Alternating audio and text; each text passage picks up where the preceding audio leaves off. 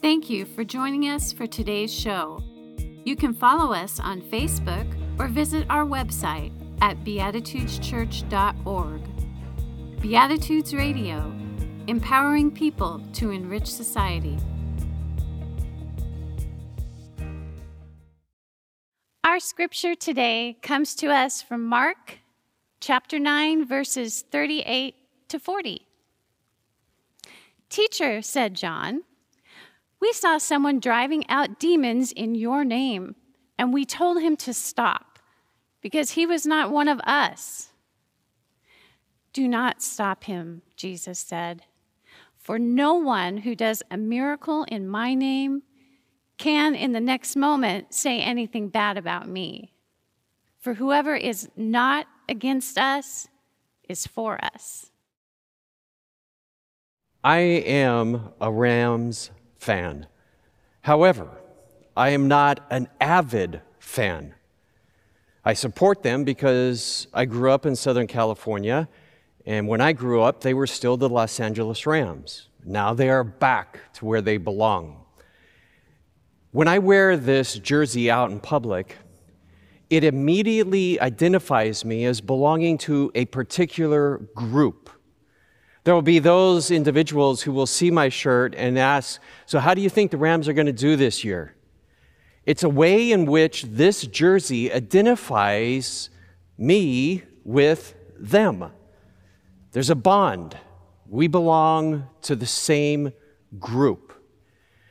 Individuals wear a wide variety of clothing that identifies them to belonging to a particular group. We also have other ways in which we do that. But it wasn't always that way. If we went back far enough into the history of Homo sapiens, we would understand that there was a time when sapiens were very individualistic oriented. They were concerned with their immediate needs. We could call them selfish. But that's how they survived. It was the way in which they were able to flourish, as if they took care of themselves, and then by extension, those within their immediate family, their kin. Over time, however, as sapiens continued to develop, a new possibility emerged, and that was cooperation.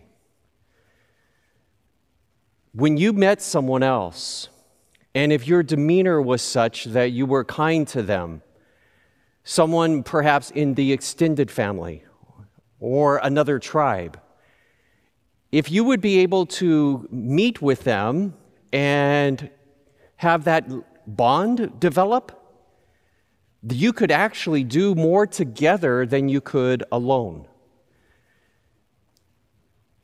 Scientists have studied chimpanzees, and in their natural habitat, they have never found two chimpanzees carrying a log together.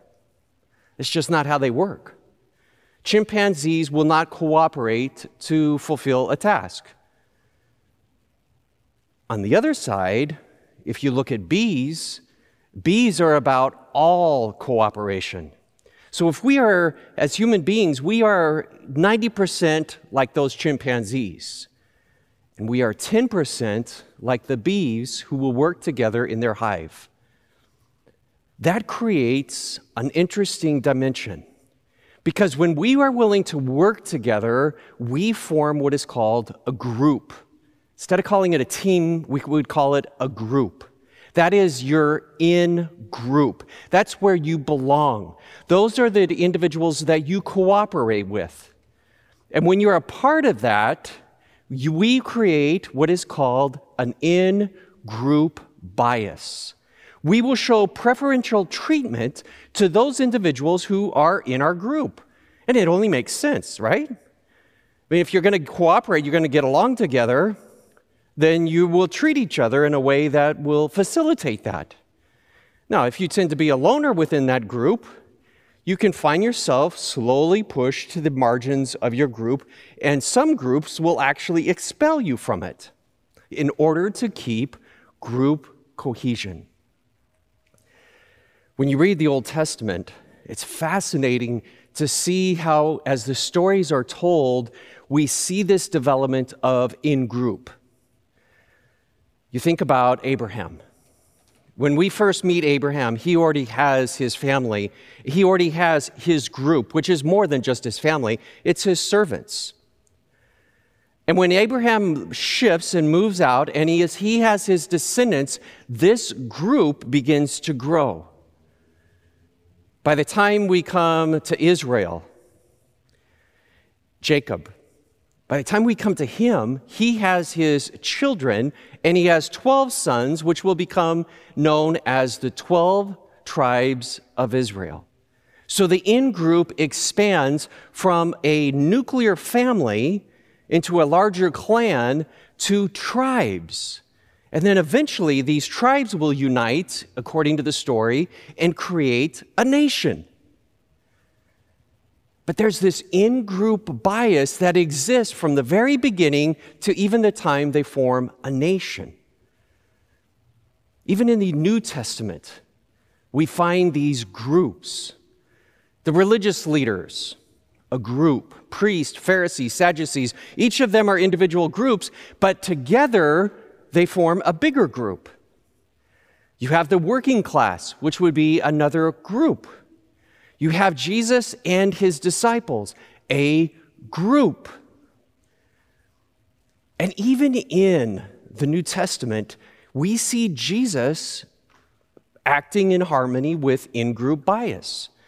There are things that he will tell his followers, his immediate 12 disciples, that he won't tell anyone else.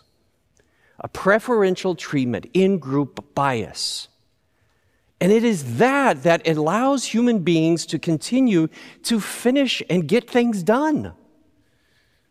So it's a real positive until one group interacts with another group. Now, if that first interaction is such that there is minimal threat, then they basically become indifferent to each other. In our house right now, we have 2 dogs. I would say 90% of the time, they are indifferent to each other. They're operating on an individualistic means. So that can happen with groups. Groups can connect or be exposed to each other, but yet they will remain on their own, indifferent to each other. But if there appears to be a threat, then hostility can slowly begin to merge. Imagine back in the hunting-gathering days. You have one particular group of individuals who know how to work together to make sure that there's enough food in order to survive. They move from one location to the next location depending on the weather. But then this new group comes into their territory. You would think that the easy thing to do would be to join together. But the way our brains work was such that we actually stay apart from each other. Now, if this initial group begins to see this new group as a threat to taking their food, to taking their nuts and the berries, they can position themselves in such a way that they will begin to discourage this group from remaining in their territory. And it's possible that it can come into all-out war. We see the exact same thing happening today. We form groups all the time. We have groups based upon politics.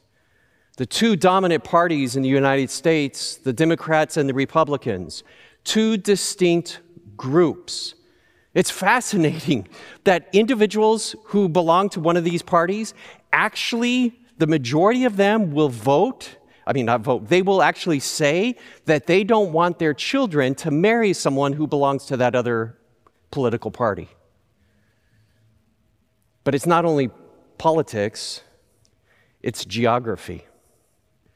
Individuals who grew up on the East Coast versus those who grew up on the West Coast. Those from the Midwest have things in their own culture and ways of doing things that the people in the South would not be able to understand.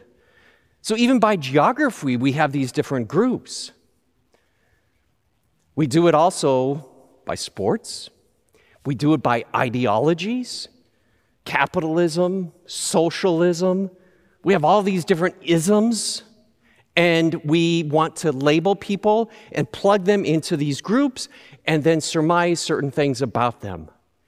And it even exists in religion. Spiritual communities are known for having this in-group bias. How you treat your own versus those on the outside. 4 years ago, we saw this. As the United States, there are some who want to continue to identify us as a Christian nation. Therefore, it would make sense to have a Muslim ban because they are not welcome into our group, especially if we see them as a threat. You see, the more you are locked in to your particular group and you believe that you are exceptional, the greater the chance of hostility.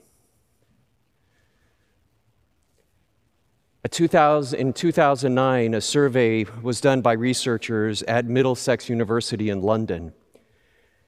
And in this study, it showed that an inflated sense of a group's exceptionalism can bring about a shared emotional investment strong enough, you ready? Strong enough to trigger excessive aggression directed at other groups. We're seeing this right now. Antifa, Proud Boys, white supremacists, Black Lives Matter. There's these different groups that we pigeonhole ourselves in. And that can create this conflict because our loyalty is so strong to these groups, and sometimes we are not even aware of it because of our instinctual desire to belong to a group. Even in the Bible, we see examples of this. There's a story in the gospel that you heard it just being read where the disciples get upset with this other group because they are casting out demons in the name of Jesus. They're saying to Jesus, hey, these people, they're not part of us. They're not a part of our group. They shouldn't be doing this. And then Jesus replies, not so fast. You see, Jesus understood in group. He belonged to a group. He had bias for that group. But he did not allow that to stop him from taking that same bias and slowly growing it outward. As a good Jewish man, he should not talk to a Samaritan woman, but he did. As a good Jewish man, he should not allow himself to be touched or to touch an unclean person, but he did. As a good Jewish male, he should make a difference between his ethnicity and the Gentiles, but he didn't. Jesus understood his group, but he was continually willing to take that bias, those preferences, and slowly expand it outside of his group, realizing that he belonged to more than just that group.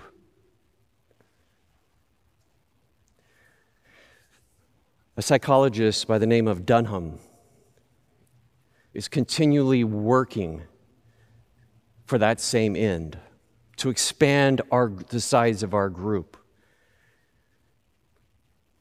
But he doesn't want us to lose that instinctual part of who we are.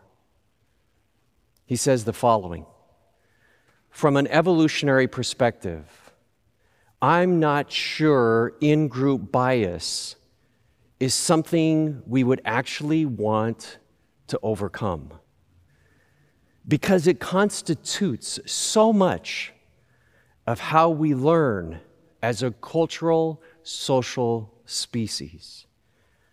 So what he's saying is, we do belong to groups. I am a Rams fan. I am a male. I am white, and I do have privilege. That categorizes me. That immediately places me within a group. But what I do with that is up to me. And so whatever groups you are in, what you do with that is up to you. How strong your in-group bias is will have a huge impact upon how you treat people in other groups. We continue to hear that if we progress in the way we are as a country, those groups that we have considered to be not minorities will soon become the majority. That's really unsettling for a lot of people. Why? Because they're used to life the way it is in their group. But that's shifting. How we respond individually and in groups and as a country will have significant impact.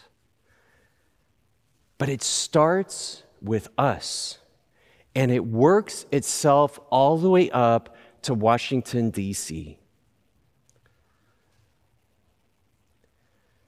We continue to see the woes surrounding our partisanship within Congress.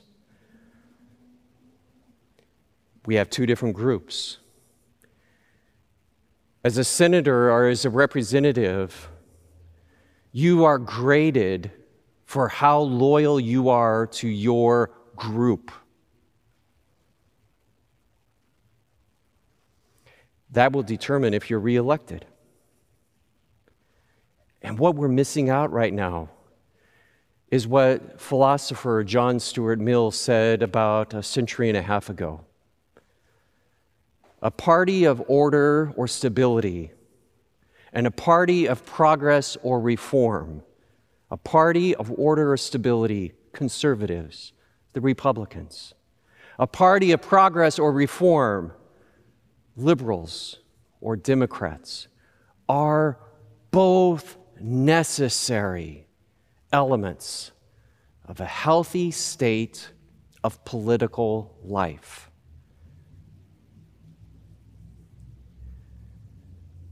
We only got a few more weeks, and November 3rd will be here. As you continue to reflect upon your moral foundations, which ones are important to you, which ones you will not compromise with, where does loyalty reside? Is your loyalty to an in-group so strong that you're not willing to see beyond it?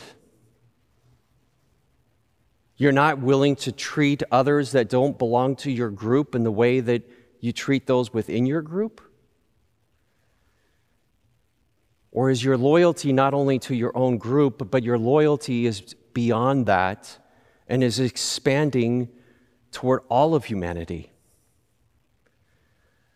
You need to decide first and foremost where your loyalty is and how strong it is. And then as you look at the different candidates that you'll be voting for, ask yourself, do these individuals align with my sense of loyalty? Is it important to you that your candidate is party line, that remains loyal to your party no matter what? Because you're going to vote party line, you want them, when they represent you, to be party line. Or will you gravitate toward those individuals who are more open, who, yes, have a loyalty to their particular political party, But they have a greater loyalty, and that greater loyalty is to our country, and even greater than that, it is a loyalty to all of humanity. How much of that will you allow to weigh in as you decide who you're going to vote for? We have an incredible opportunity before us. An opportunity to vote based upon our moral foundations. I hope you will take advantage of this moment to re-ground yourself into your morals and what is important to you. Amen. Thank you for joining us for today's show. You can help us to continue this program by making your donations at beatitudeschurch.org/online-giving. Beatitudes Radio, empowering people to enrich society.